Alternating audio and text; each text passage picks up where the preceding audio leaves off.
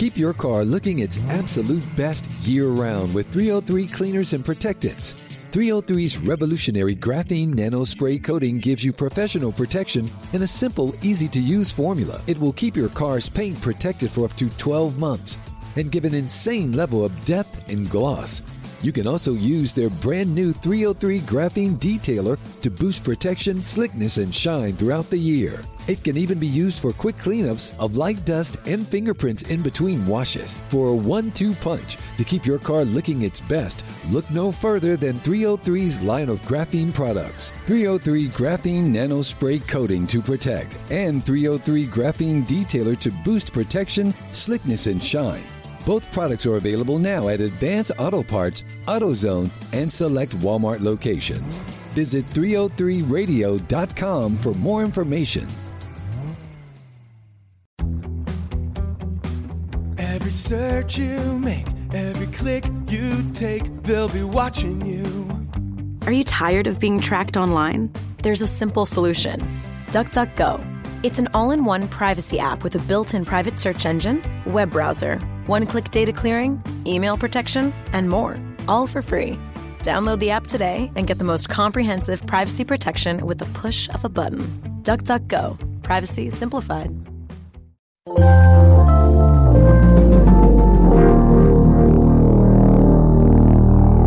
Bradfo Show. That's my open? That's what they used to call me, Swivel Hit Bradford. That's my open. I'm waiting for you to justify your stupid opinion. Bradfo Show.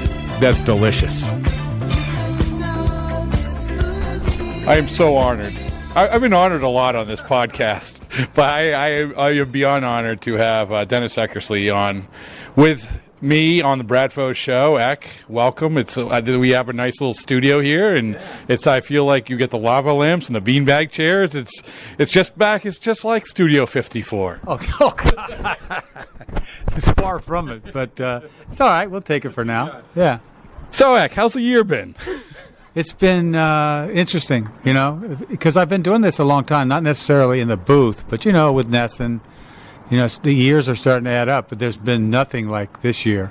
It's just really, and you go back over it saying, why? Why does something like that happen? But, we have enough distance from it now to sort of say, things happen in this game. It just sort of happened to be me.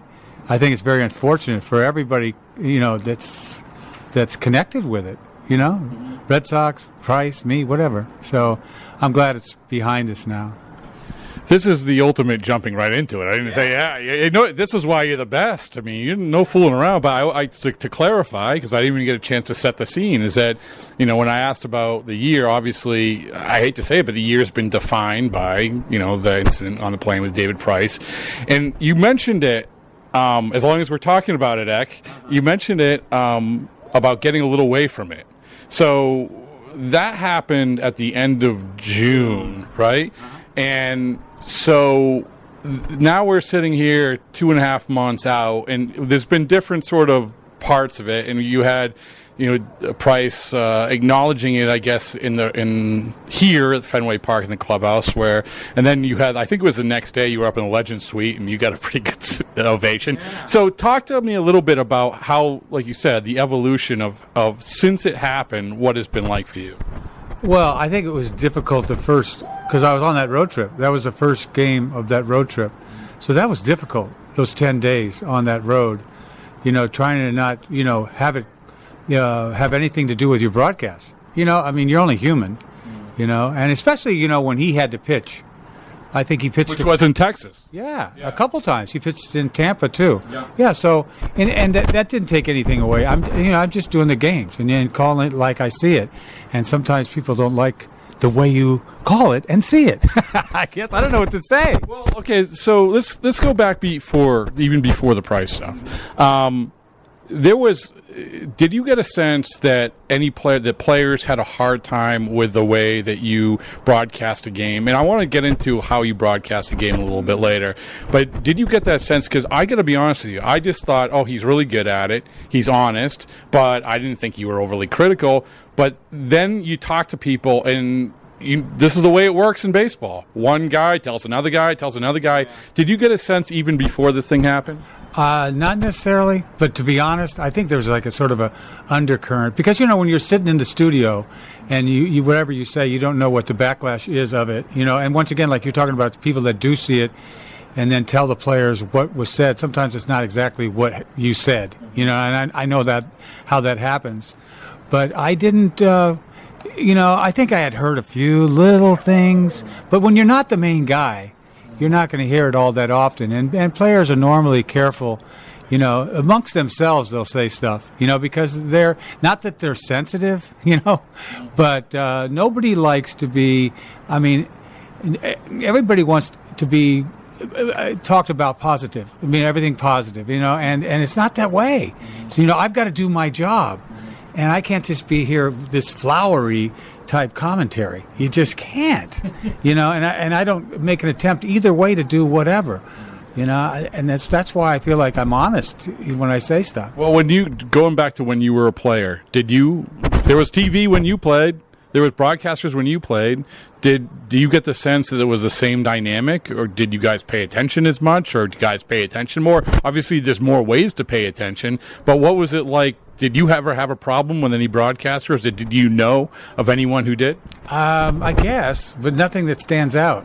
And I think it's changed. I just do because there's more of it. The pregame, it's all consuming, I think.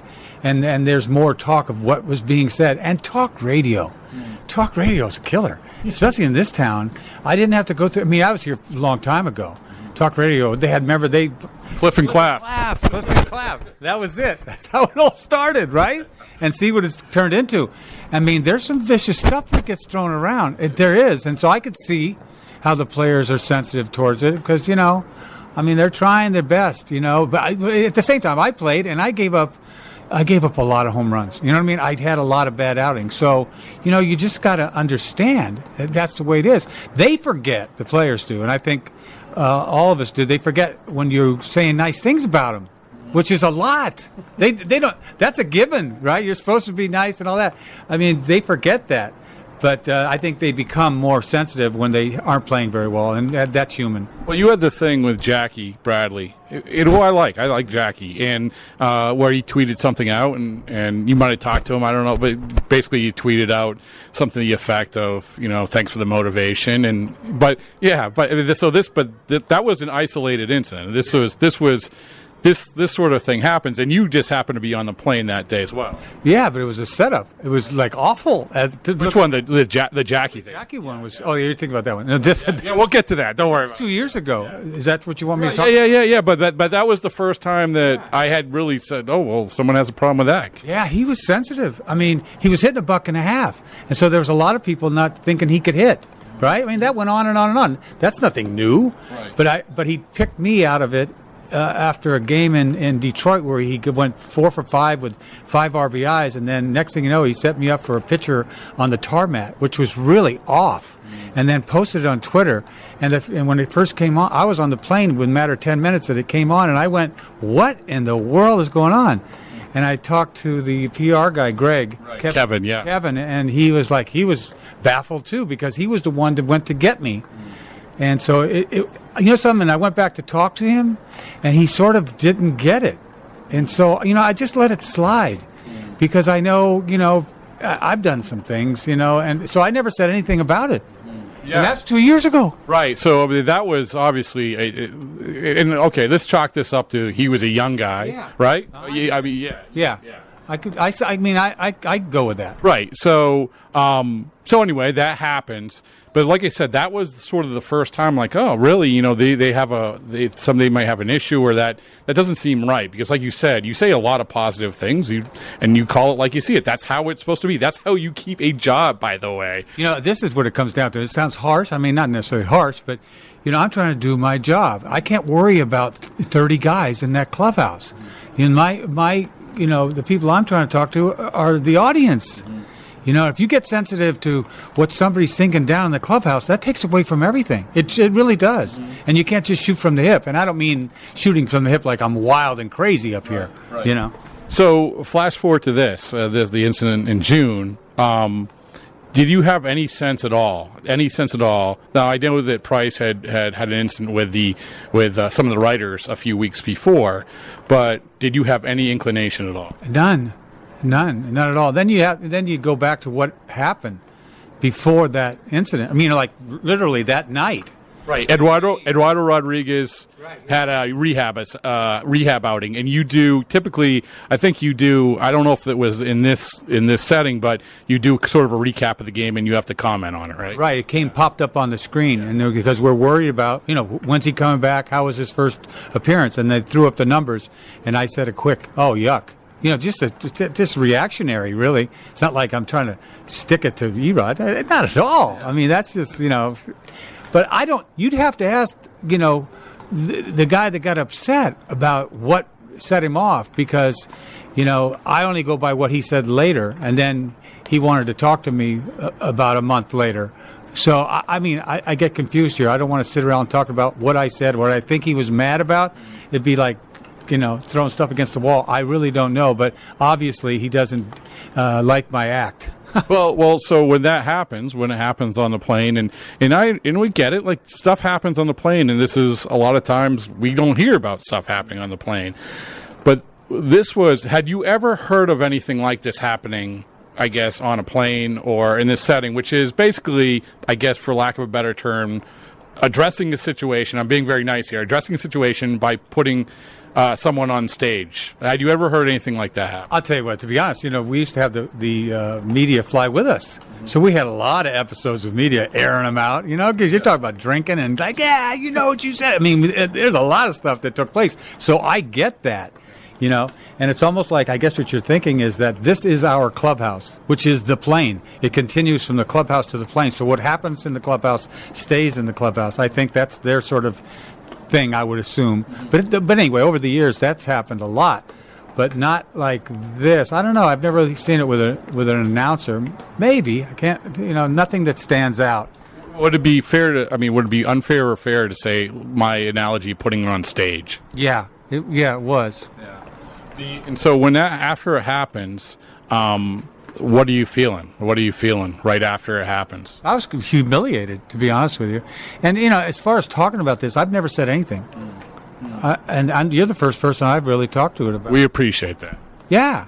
And because I don't want to make anything more than it is. No, but you think, like you talked about, we're 2.5 months out. Right. And this is a lot of this stuff we know about, and this is about a big part of it is about doing your job. I mean, and the fact is that for 2.5 months you can continue to do your job. I mean, so to go back to that, so you felt embarrassed. What did you think? So you have a plane ride. You have a plane ride to Toronto. It must have been a long plane ride. It was. I've never been in that position before in my life. It was really just an awful feeling. I didn't really quite know what to do. It's I don't even know how to say it. I'm just glad that there's distance here. And as far as, who cares how I feel? I mean, so, it's just, I have to deal with it. And I don't want it to stand in the way of anything. I want it to go away. I really do, because what's all that matters is winning. It's true. But that comes back to the, when, I don't know when it was, a month later, where David Price addresses it, said, maybe a talk. To me, that didn't do anything to sort of heal the process. And because, like you said, I mean, this was part of the conversation with the team for a long, long time. And it should have been, absolutely. But so when he talks, when you hear he's going to talk, Pedroia talked the day before. And that's where, when Pedroia is talking about it, because he doesn't want to address anything but baseball usually. So when you heard Pedroia talk, you're like, okay, this is seeping in. Yeah, he didn't want any part of that stuff, and I understand that too. You bring in the whole team to that. They don't want any of that. I mean, nobody wanted that. And I don't want this, so I understand where he's coming from. He wanted to get his distance from it all, because then you get into the nitty, picking everything, who said what, whatever. It's just, I don't know, it gets kind of silly after a while. Okay, so let me ask you this, and this goes along with what Price had said about coming down the clubhouse as a broadcaster. We can talk about it in the way that this is how, whether it's done this way or not. I see broadcasters come down sometimes. A lot of times they stand by the door and do nothing. So when he said that, I was surprised because I didn't really think, oh, well, a broadcaster, and I've seen you in clubhouse. I saw you in the clubhouse in Texas, the series after that happened, at least 2 of those games. Did that surprise you? About the clubhouse? Right, yeah. No, that doesn't surprise me because I think they think you're supposed to be available. And I can understand that if you have a problem with me. Because ultimately, if you do have a problem with somebody, you'd say, hey, we talk. You know, that's how you usually handle it, right? But if he's thinking I'm never around, then he doesn't have the, opportunity to. Yeah. But, so I'm just the same way some PR guy says, go get him, I want to talk to him. You can make it happen. Right. But ultimately, this comes back to, the dude doesn't like me, and I get it. So it's cool, and let's move on. Would you ever want to talk to him? No. Why would I want to talk to him? Yeah. And you've had other guys who probably didn't like you, or he's not the first guy who doesn't like me. I get it. How difficult? You talked about doing the broadcast right after. When did it get to the point where you felt, okay, I can kind of settle back into what I do? Was it right away, or was it a few games? I don't know. I think I got in after the All-Star break. I was fine. Everything's cool. Get me off that road trip. So I could get my feet on the ground again, Well, also, we talked about the applause that you got when you were up in the Legends Suite. I mean, you were beloved here anyway. But has this whole thing, what transpired in the support you've gotten, I mean, has that been a level that you weren't expecting? Yeah. I mean, it's like, hey, man, I don't, that's wonderful. I mean, how can you not feel good about, what attention that you've gotten from it? But I didn't want this. I don't want this. This is not who I am at all, but it's cool. I mean, I appreciate it, but I'm kind of uncomfortable with it. I want to just, move on, man. So this jump into how do you do a broadcast? I would imagine like a lot of broadcasters, you've evolved. And when you first started out, were you hesitant to talk about the players, or were you right away, this is how it's done, and you really haven't changed since? Well, I think originally, I remember sitting as a player listening to, because I used to be in the clubhouse for so long before the 7th inning, so I'd watch three quarters of the game before I went to the bullpen. So I used to hear guys, and I'd say, Bob Montgomery. But I was in Oakland. Oh, in Oakland. Okay. Yeah. So, but I remember thinking to myself, if I ever do this, which is just a thought.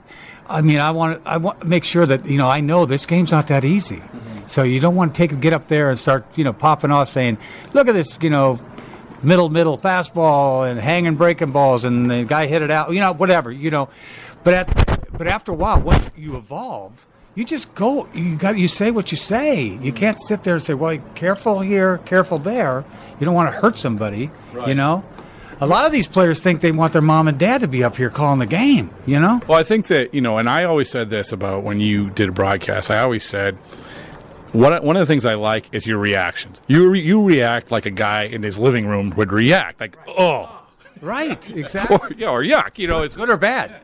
Yeah. Good or bad. Right. Whoa, or Yeah.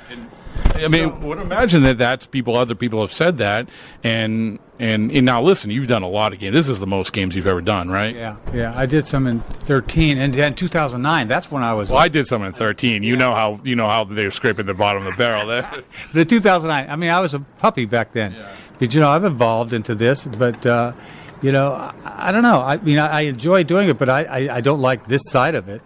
People, critiquing my critique or whatever. But I guess that's part of it too. You got to, take what comes with it. Well, it's it's players, and the guys who filled in when you weren't doing it. Social media can be a rough place. And so this is what's, you talk about what's different from when you were playing. Yeah. This is what's different. And like you said, I don't think the players are nearly as micromanaging these broadcasts as much as they are now. And I don't think certainly the media and the public are. Yeah, there's scrutiny that comes with this job big time, especially in Boston. Yeah. Come on. Everything you say, let alone what the players think. It's what the Twitter world thinks or whatever. Yeah. And that's insanity, to say the least, right? But so overall, like now that we're through that stuff, has it, you've done a ton of games, and people say, hey, where's Zach? They want you to do more. Could you ever see yourself doing more? Or was this about right? Was this too many? I know it's been an exhausting year, but, for a lot of reasons. A lot of people think that, where's Zach? Because, like, they don't want him, or I never knew what I was getting into here. I've always wanted, the older you've gotten, I mean, I'm not, 45 years old or whatever it is, and want to do the whole enchilada. I mean, this is tough business. This is a young man's business, as you know. Yes, I'm not a young man, and I'm in the wrong business. Yes. It's hard. Yeah. It is hard. So, I've worked hard to be able to get to a situation where I could not call my own shots, but I'd like to do a lot more home games. I'd like to do home games, and I don't know, maybe after doing what I've done, maybe I'm willing to do more games. But I'm lucky to get this job to begin with, so it's easy. It's hard to call your shot. Well, but would you want to do anything else? I mean, you are in a good spot.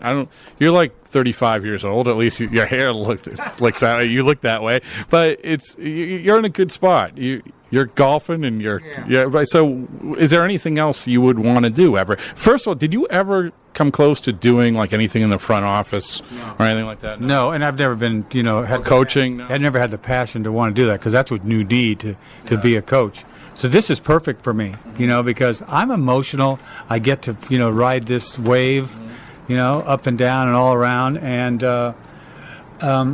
it was unfortunate what happened this year, but I don't want it to stand in the way of what I really want to do going forward. You know what I mean? I never want something like that to stand in the way.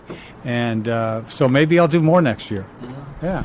Eric, you've been enlightening, and you've been a vision of hope. Yeah. But hey, thanks, man. Is this your first podcast?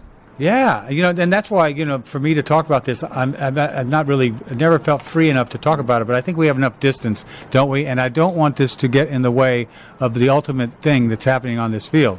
The great game of baseball. Great game of baseball, exactly. All right, thanks. Yeah, you got it. Keep your car looking its absolute best year-round with 303 Cleaners and Protectants. 303's revolutionary graphene nano spray coating gives you professional protection in a simple, easy-to-use formula. It will keep your car's paint protected for up to 12 months and give an insane level of depth and gloss. You can also use their brand new 303 graphene detailer to boost protection, slickness, and shine throughout the year. It can even be used for quick cleanups of light dust and fingerprints in between washes. For a 1-2 punch to keep your car looking its best, look no further than 303's line of graphene products. 303 graphene nano spray coating to protect, and 303 graphene detailer to boost protection, slickness, and shine. Both products are available now at Advance Auto Parts, AutoZone, and select Walmart locations. Visit 303radio.com for more information.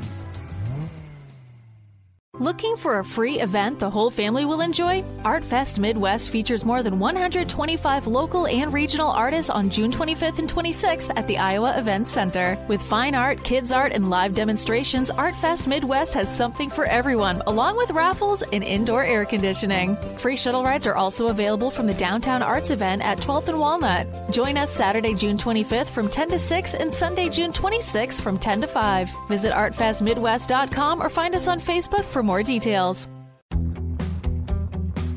Every search you make, every click you take, they'll be watching you. Are you tired of being tracked online? There's a simple solution. DuckDuckGo. It's an all-in-one privacy app with a built-in private search engine, web browser, one-click data clearing, email protection, and more, all for free. Download the app today and get the most comprehensive privacy protection with the push of a button. DuckDuckGo. Privacy simplified.